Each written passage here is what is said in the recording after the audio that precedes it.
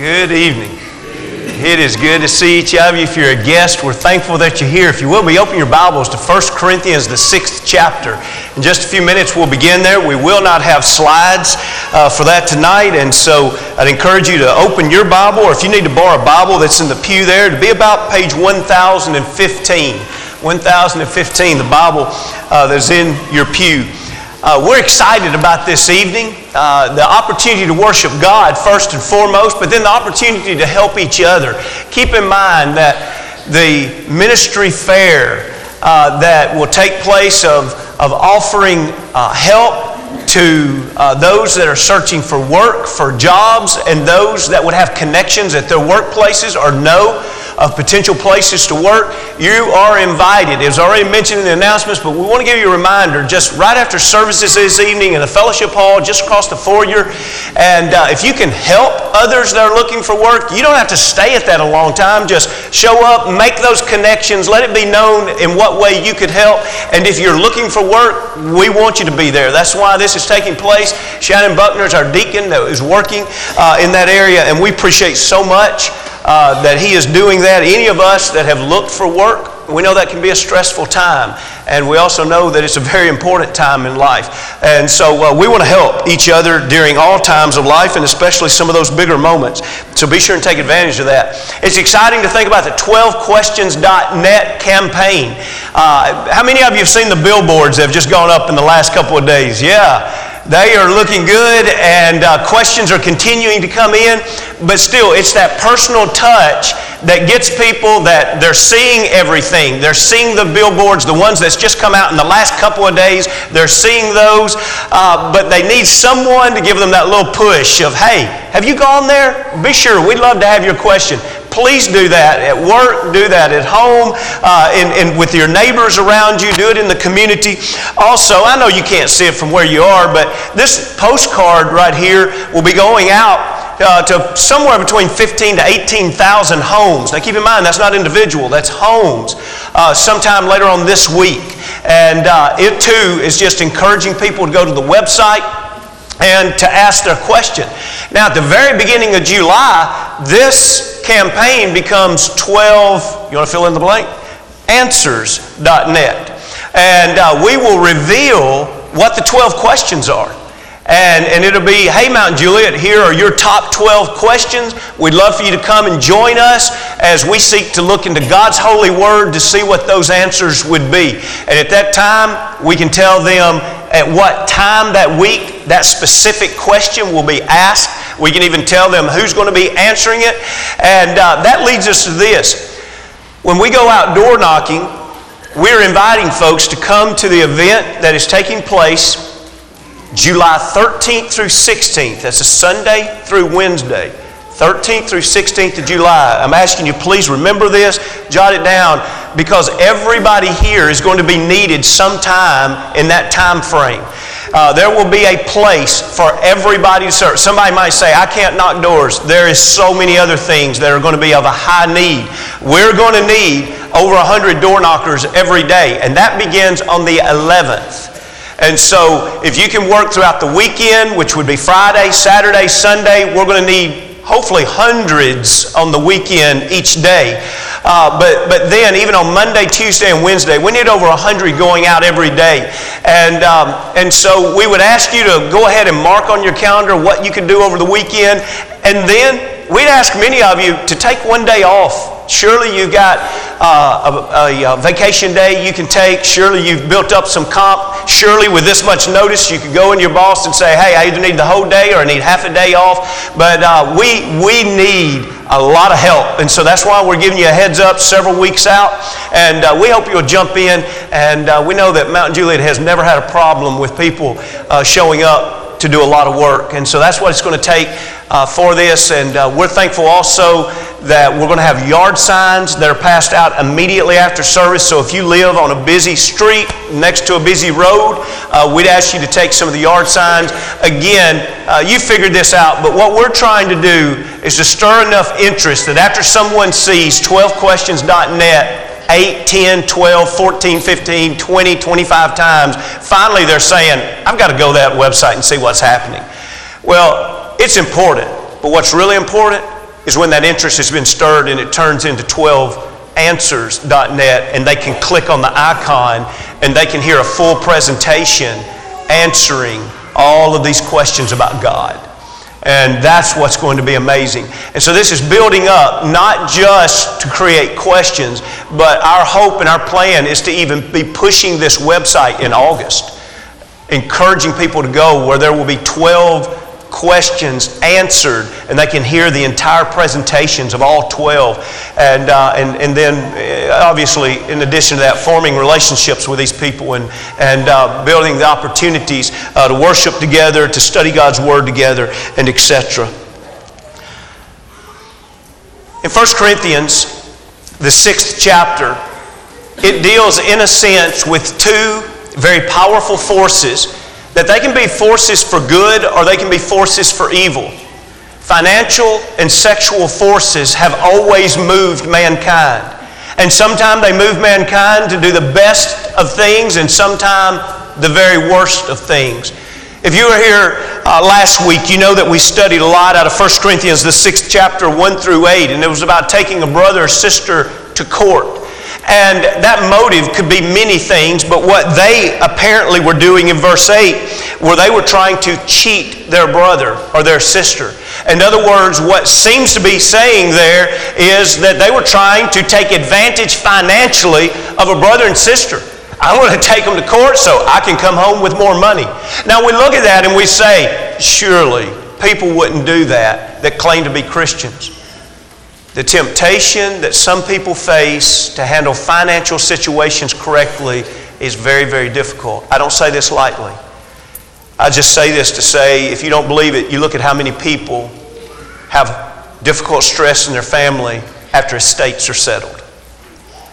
You look how many business partners were very good friends when they went into business, and they were very bad friends when they came out of business.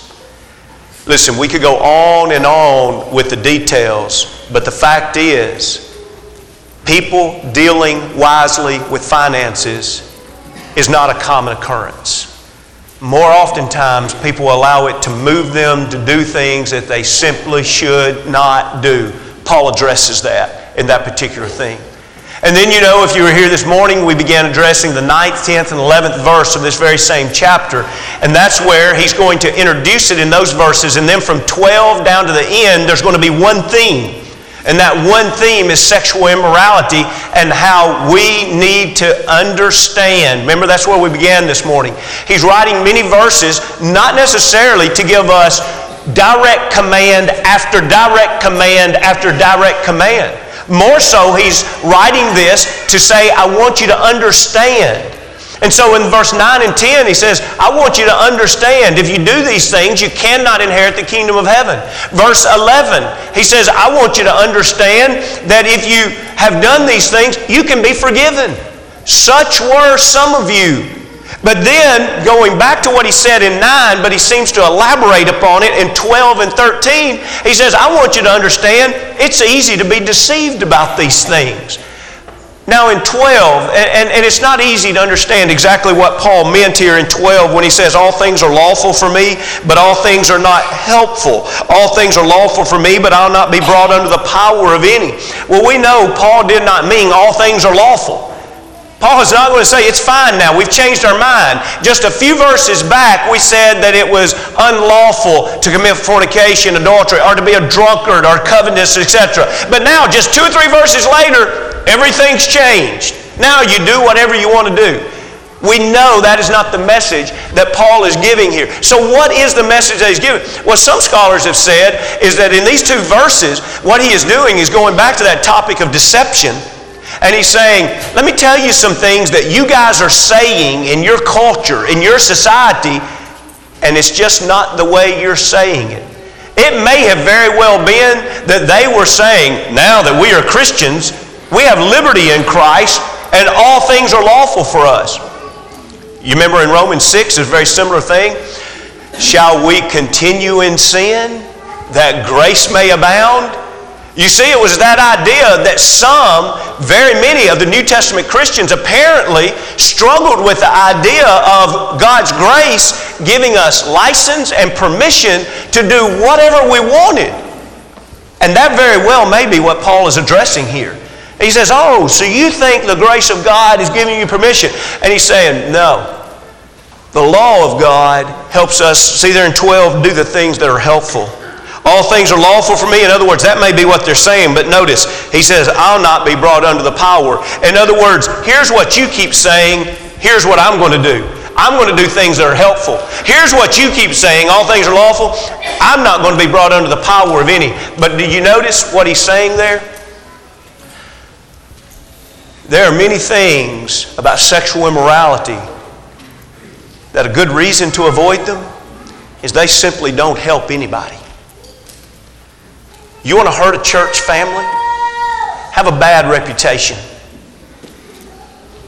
Let the people in high school you go to high school with know, number one, you're a Christian, and number two, you're sexually immoral, and see how your influence goes at school. Let the community know that you have a mistress on the side, and yet you still go to church every Sunday, and see how many people say, oh, I want to go visit that church. It'd be just the opposite. Oh, if that's where they go, I don't care anything about the Lord. I don't care to go there at all. Sexual immorality is never going to be linked with the idea of helpful. Sure, the reason I do that, it's helpful. It doesn't help relationships, even the ones that's sharing it. It doesn't help. It hurts relationships. It doesn't help influence. It doesn't help integrity. It doesn't help spirituality. Listen, you can't fill in one blank that says it helps unless you're going to say it helps the cause of Satan and start going in that route. But notice the second thing that he says, I don't want to be brought under the power of any, the last part of verse 12, and that is the very fact that it is powerful. And so are you going to move into that domain where you say, I'm going to allow darkness to rule over me? Listen, you and I need to understand, if we're going to allow darkness to rule over, it will take control. We don't move into the area of sin and tell Satan how far we want to go.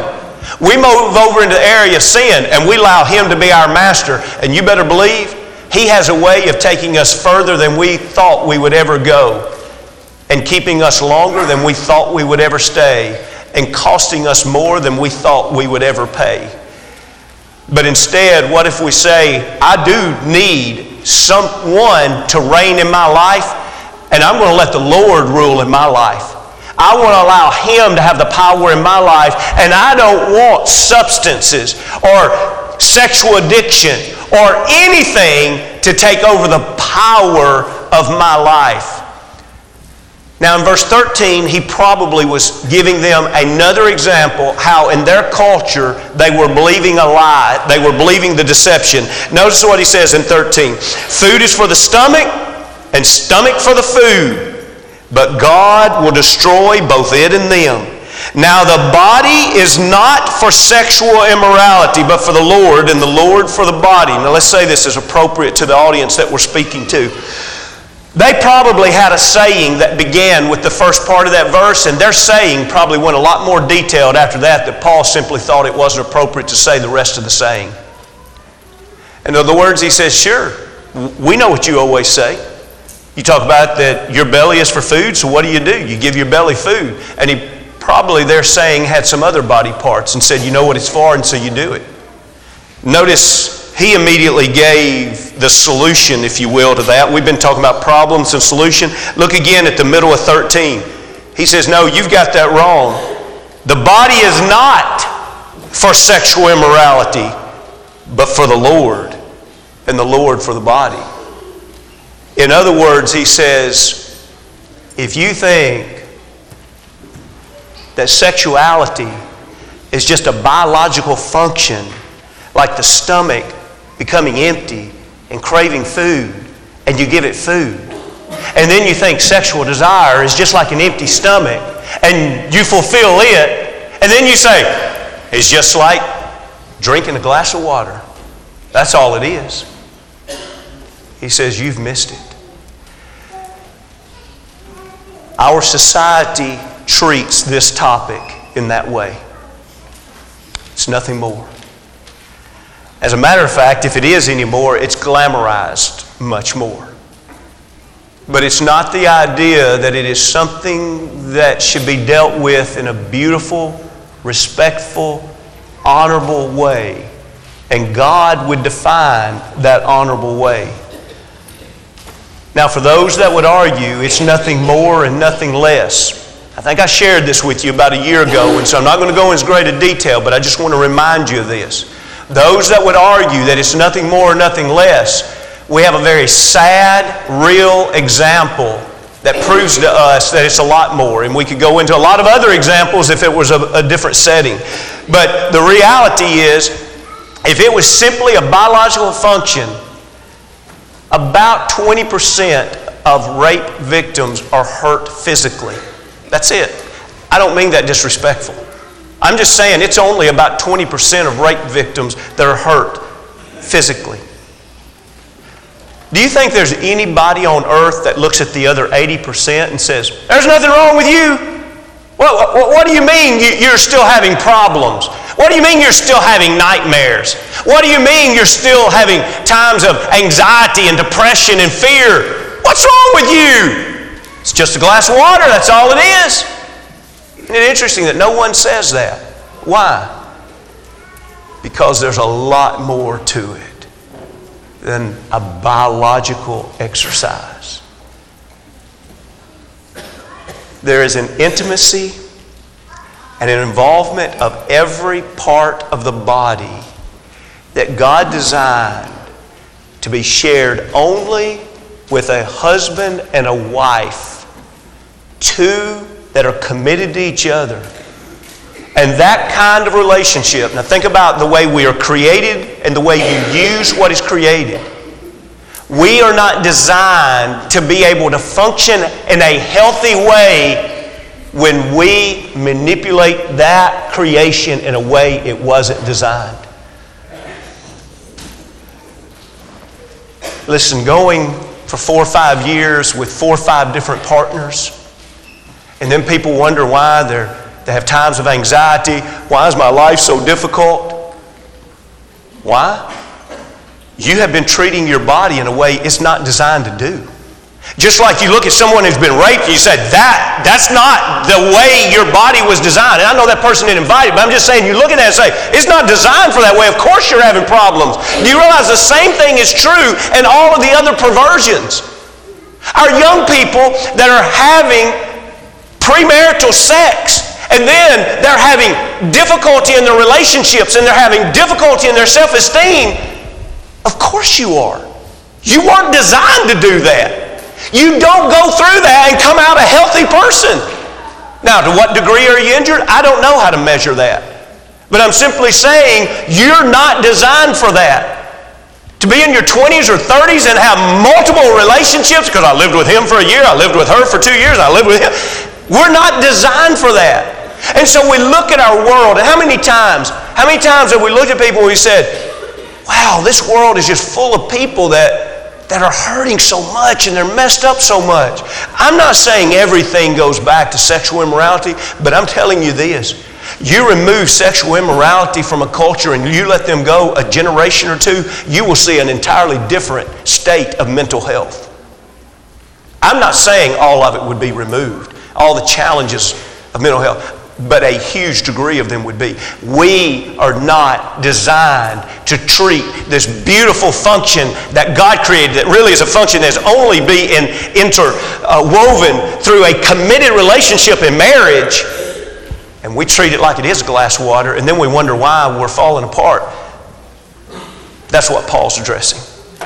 He says, sure, you're having problems.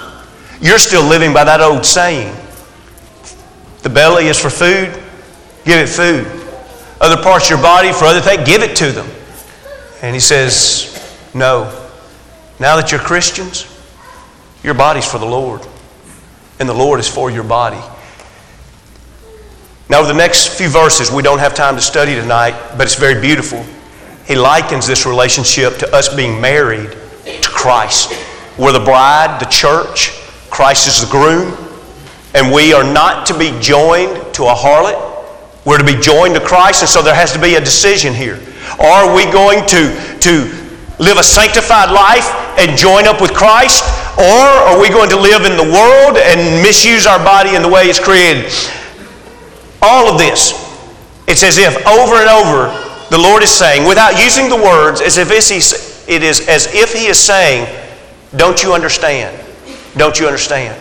Don't you understand you can't inherit the kingdom of heaven? Don't you understand there's still hope? If you've done this, you can be forgiven. Don't you understand that there are a lot of lies being told in your society? Let me help you to understand why those are lies. Don't you understand that you're actually supposed to be married to the Lord? You're not supposed to be married to this immoral way of life. And then finally we come to verse 18, and it kind of stands us on our head because it's not written in the same way the other verses are written.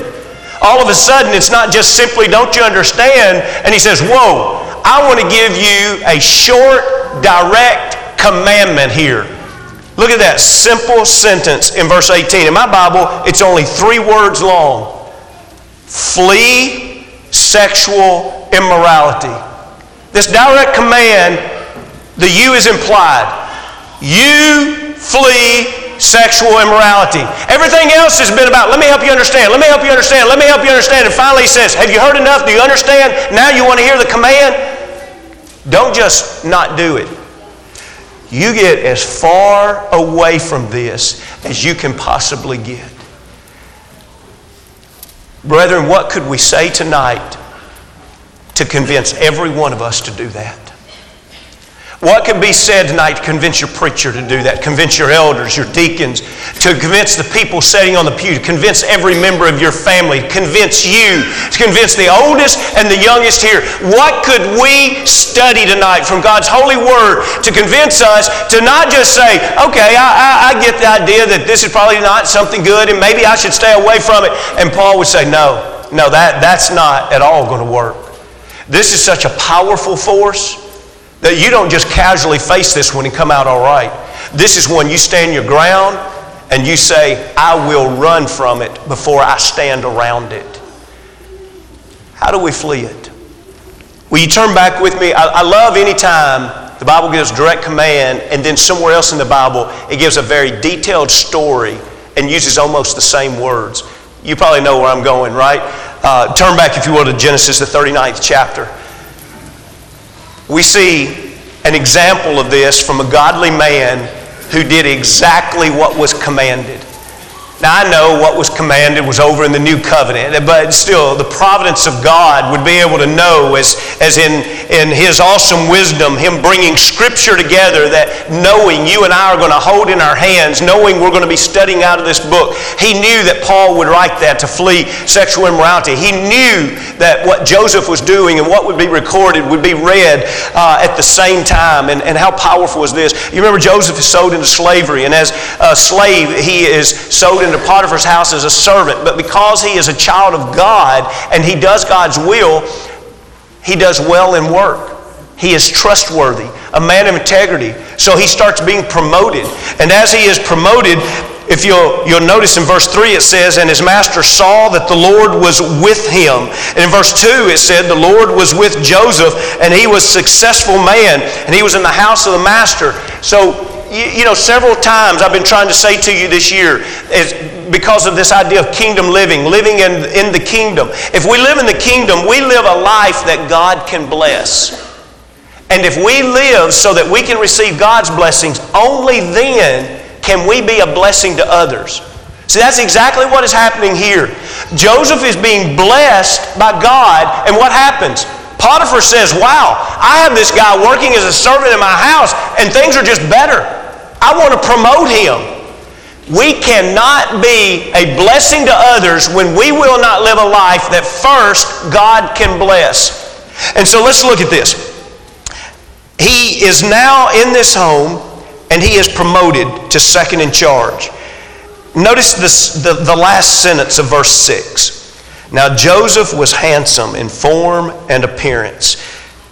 You know what that's saying, right, ladies? It came to pass that after these things, that his master's wife cast longing eyes on Joseph.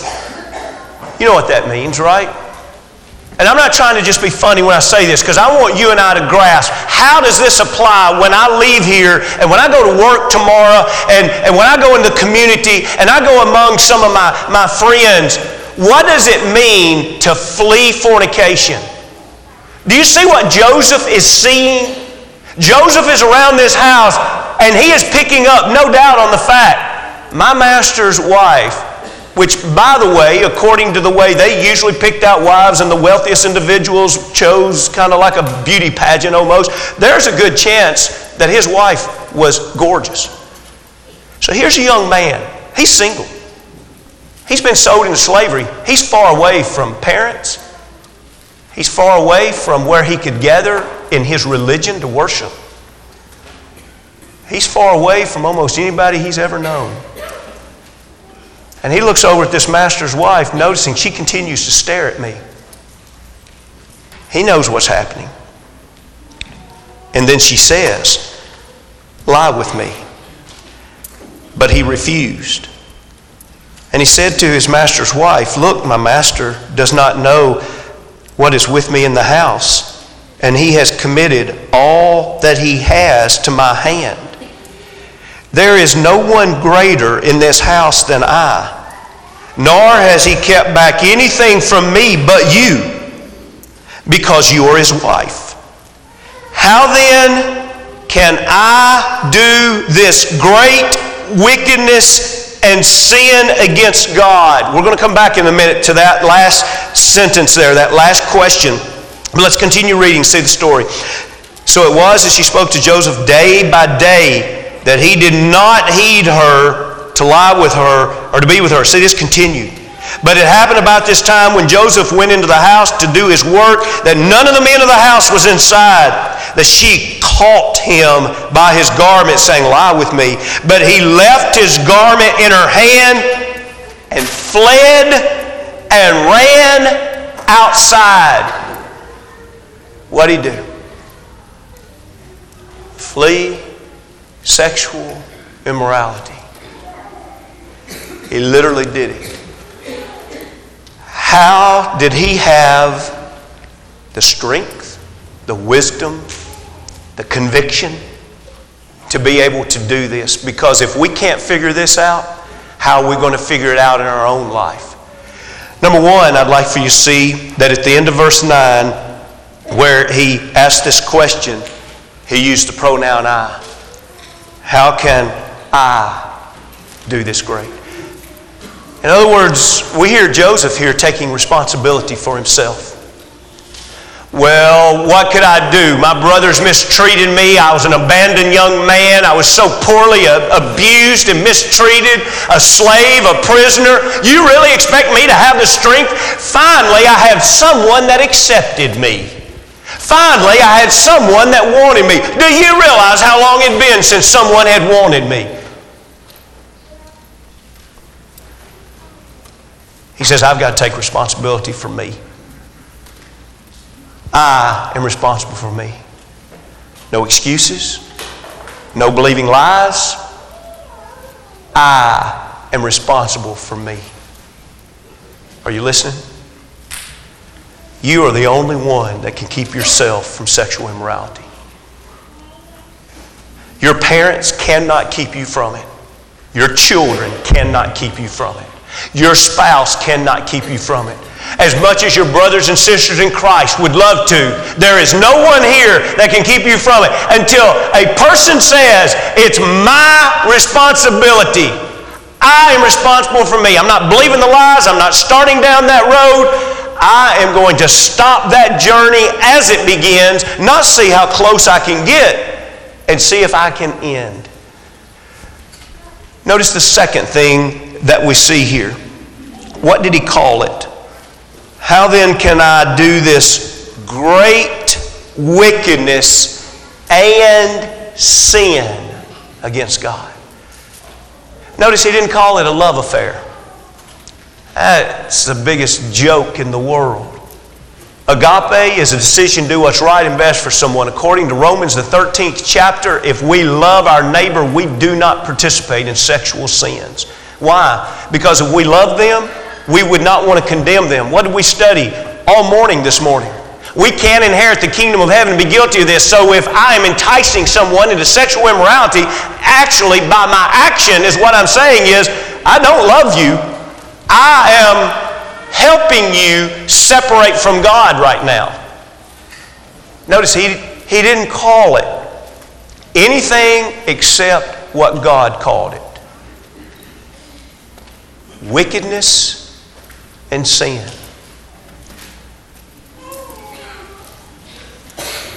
Our entertainment industry doesn't call it that. Our friends that are part of the world doesn't call it that. And I tell you what's going to be a shame if we in the church ever stop calling it that. I think about seeing a grown woman, not 20-something. I'm not saying a 20-something woman's not grown, okay? I'm just saying she lived a few years. I think about seeing her sit in my office and cry like a baby because she couldn't get a man to marry her because they had no right to be married. At that point, she didn't care what God thought. She didn't care what was right. I just love him and I want him, and if I don't get him, I don't know what I'm going to do. And I'm sitting there thinking, about to just pull my hair out, saying, do you know who you're talking to? Do you expect me to coddle you and say, I'm so sorry, I know that you're infatuated with this man, that it would be adultery for you to marry him? Do you think God is going to look down and say, poor broken-hearted thing, go ahead and condemn your soul?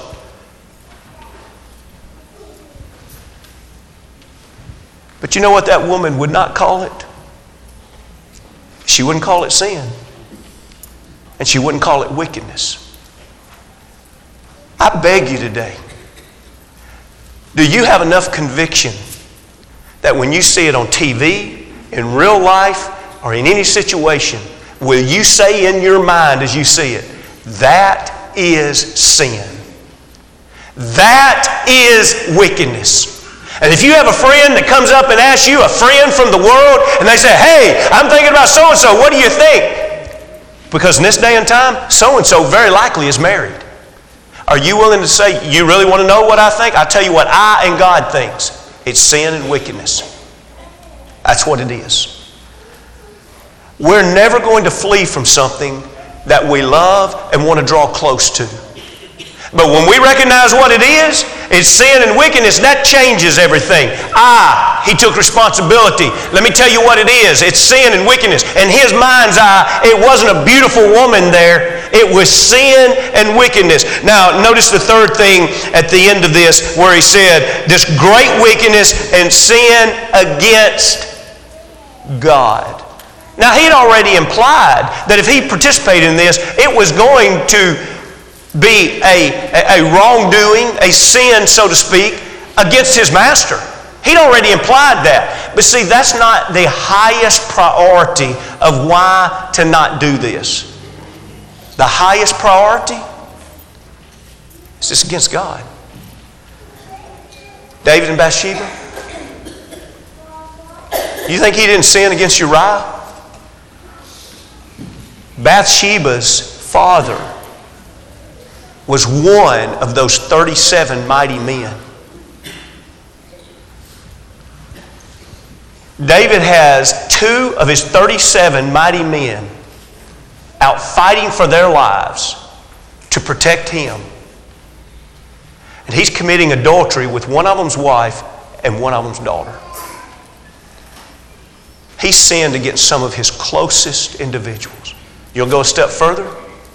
Bathsheba's grandfather was David's counsel advisor.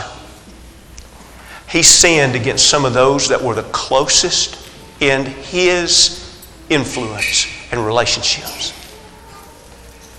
But David was right to say in Psalm 51,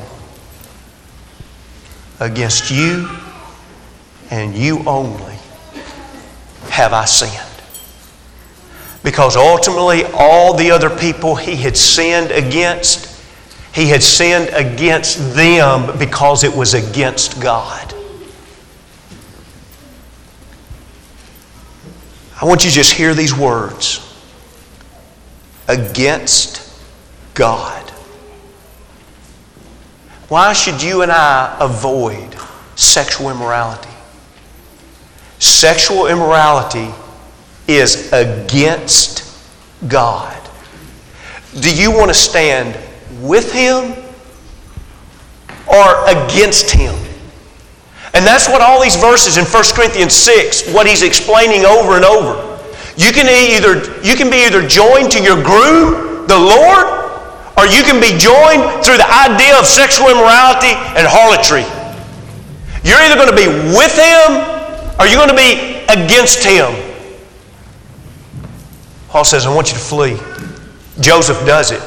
We asked Joseph, how'd you do it? Number one, I took responsibility. Number two, I believe it is what it is. What is it? It's great wickedness and it's sin. But number three, I will do anything to make sure that I am never against God. What would you have to do in your life to make sure you never stand in opposition to God? But then finally tonight, I'd like for you to notice what we read at the end of verse 12, where she called him and she said, lie with me. Notice what he did. He left his garment in her hand, fled, and ran outside. There has to be an urgency and a priority. An urgency that says, I will never stay around this sin. And a priority that says, I will leave whatever I have to leave in order to avoid this sin. I only say this because of the number in this audience. I don't say this for any specific person. But there's probably someone here that needs to go into their job and resign tomorrow. Because you've already gotten too close to someone. And what you need to do at this time is you need to run. You need to flee. There's probably somebody that needs to sell their house because they've probably gotten too close to some neighbors. How did it begin? Joseph no doubt caught her staring at him. You know, there are stares, there's flirtatious remarks, there's compliments, there's admiration, there's the additional pumping of the heart that we're not to have for anybody on earth except our spouse. And whenever that is triggered and we continue walking down that path, it is time for us to come to our senses. I take responsibility. Recognize what we're doing, this great wickedness and sin. Realize we are not going to go to someone that will stand us against God. And so then what can we do? We've already started down that path. The only thing we can do now is run, flee, get away. What more noble cause could you have to transfer jobs, to move to a different place, even if it's a different town, to have new friends? People do it every day for other reasons. Why not do it to say, I want to stand with God? But our wisdom is to create boundaries so that we do not allow those first few steps to begin. Could we end tonight almost where we began this morning? And I think if you were here this morning, this will mean a little more to you. But I want to invite all of us back to Proverbs. I'll remind you that we read about 10 or so verses this morning in Proverbs 6 and verse 32. Whoever commits adultery with a woman lacks understanding. And we talked all day long because Paul in 1 Corinthians 6 talked all day long about this topic, trying to get us to understand it. And it really wasn't until we get to verse 18 in 1 Corinthians 6 that he says, now if you understand all this, let me give you a direct command. And the direct command is, not only don't do it, flee, run away from it. Solomon is going to speak some more to his son about this. And by the way, fathers, we all need to know Proverbs 5, 6, and 7. If you haven't studied that with your son, I'd encourage you at the right time to study Proverbs with your son, but especially these 3 chapters. But we see out of 32 of the 6th chapter, this fear was that his son would lack understanding and move in to relationships that would cost him his life and his soul. And now he gives an example of this in the 7th chapter in verse 6. Will you read with me with very little comments? But I just want you to notice he's pleading for his son to have understanding, and he's going to show him an example of a young man that did not have understanding. And notice what it cost him. I'm sorry. Read with me if you will. Proverbs 7 verse 6. For at the window of my house I looked through my lattice. I saw among the simple, I perceived among the youths, a young man devoid of understanding.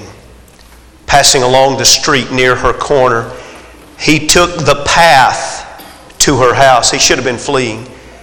In the twilight, in the evening, in the black of the dark night, and there a woman met him with the attire of a harlot and crafty heart.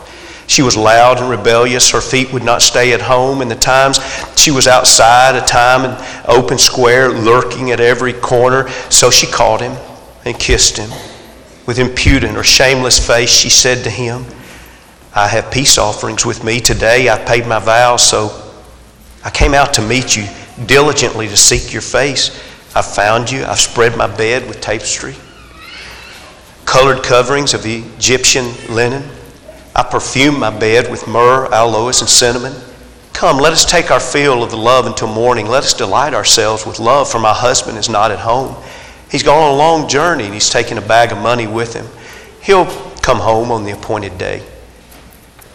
With her enticing speech, she caused him to yield. He should have been fleeing. With her flattering lips, she seduced him. Immediately he went after her as an ox goes to the slaughter, or as a fool to the correction of the stocks, till an arrow struck his liver, as a bird hastens to the snares. He did not know it would cost his life. Now therefore listen to me, my children. Pay attention to the words of my mouth. Do not let your heart turn aside to her. Do not stray into her paths. For she has cast down many wounded, and all who were slain by her were strong men. Her house is the way to hell, descending to the chambers of death. Flee sexual immorality. And such were some of you. We can be washed. We can be sanctified. We can be justified. And thank God. There's not any of us here perfect, but we can be redeemed. But with that life of redemption comes a higher standard, a higher calling. Let us not be foolish enough to go back. Can we help you tonight? We'd love to walk with you. We'd love to encourage you. If you're ready to be immersed into Christ, we'd love to assist you. If you want prayers, strength, and encouragement, and forgiveness, we'd love to pray with you. And please, whoever in this audience right now that's struggling, don't believe the lies. Don't give in. Don't give up. Flee. Stand with God and not against God. Your soul and your influence is worth too much.